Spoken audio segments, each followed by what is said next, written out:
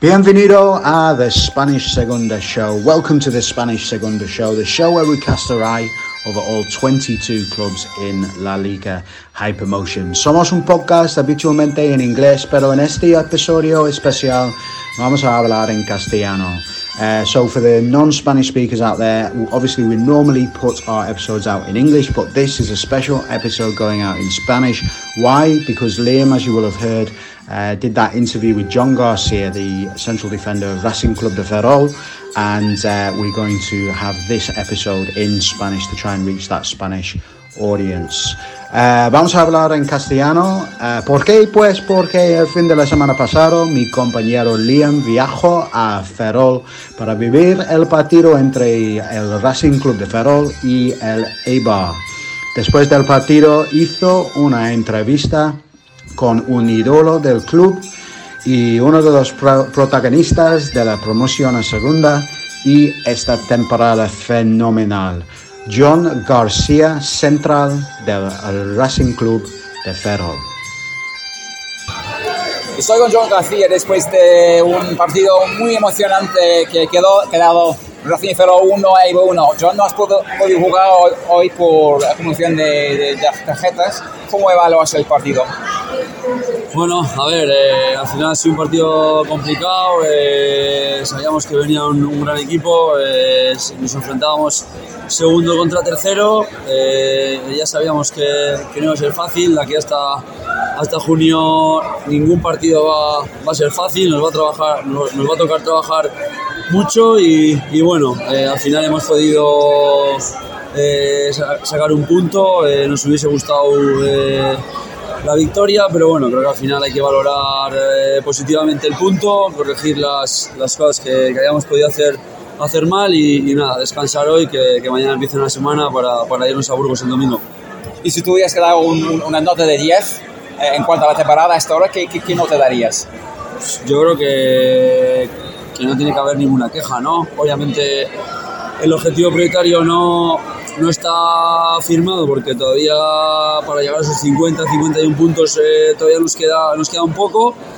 Ese es el primer objetivo para que el equipo cumpla lo que tiene que cumplir y a partir de ahí se pueda mirar hacia arriba, ¿no? La nota no soy muy de dar notas, pero bueno, creo que andaríamos rozando, yo creo que el sobresaliente y con muchísimo margen de mejora todavía. Y en cuanto a los 50, pues ya has mencionado este total mágico que existe, ¿no? Habías pensado un poco más en lo que se podría conseguir también, ¿no? No se puede pensar solo en los 50 puntos cuando ya tienes 42, ¿no? Se tiene que soñar un poco, ¿no? Bueno, a ver, al final creo que hay que ser prudentes, ¿no? Hay que ser humildes, hay que seguir trabajando como lo estamos haciendo porque al final es lo único que nos ha llevado a estar donde estamos ahora.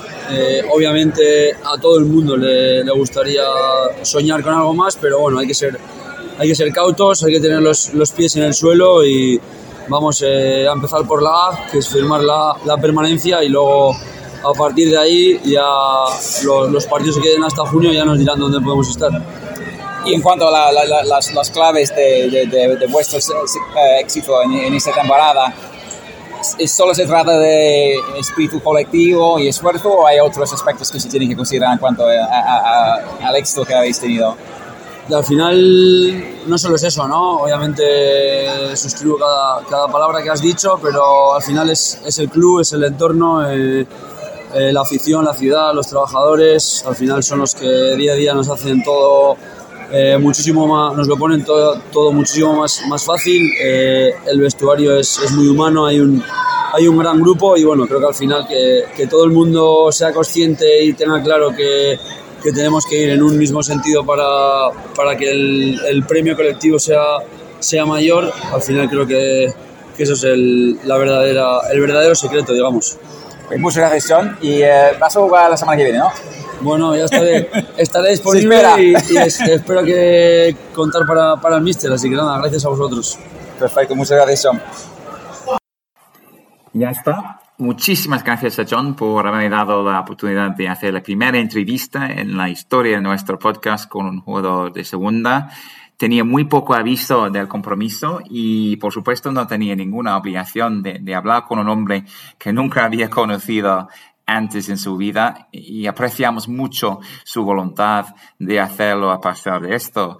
Doy un montón de gracias también a Raúl, porque lo que es cierto es que sin su deseo y el de su colega María de ayudarnos, esta entrevista nunca habría ocurrido. Y la verdad es que ya nos hemos acostumbrado a decepciones de este tipo, así que para nosotros fue un momento que valió mucho.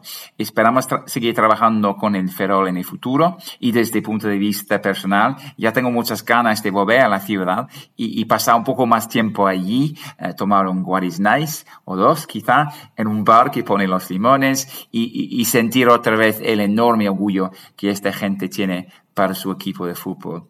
Y si no eres aficionado a este equipo, pero todavía has escuchado este podcast especial y te ha gustado, lo apreciáramos mucho si compartieras el enlace o nos dieras un like, etcétera. Nos gustaría hacer más programas de este tipo en el futuro, si otros clubes también están dispuestos a ayudarnos, pero como esto es una pasión en vez de un trabajo, aceptamos nuestros límites y somos conscientes que hay otra gente que ya lo hace muy bien, como Vibra, por ejemplo. Así que todo depende de si a vosotros os interesa escuchar un poco más de esos dos ingleses hablando en español. Sea como sea, espero que hayáis disfrutado de esta entrevista y recuerda lo que siempre decimos: segunda no significa que sea inferior. Gracias y hasta la próxima. No me digas que me quieres, vamos allá, porque todito es mentira. No se te vi con otra, no.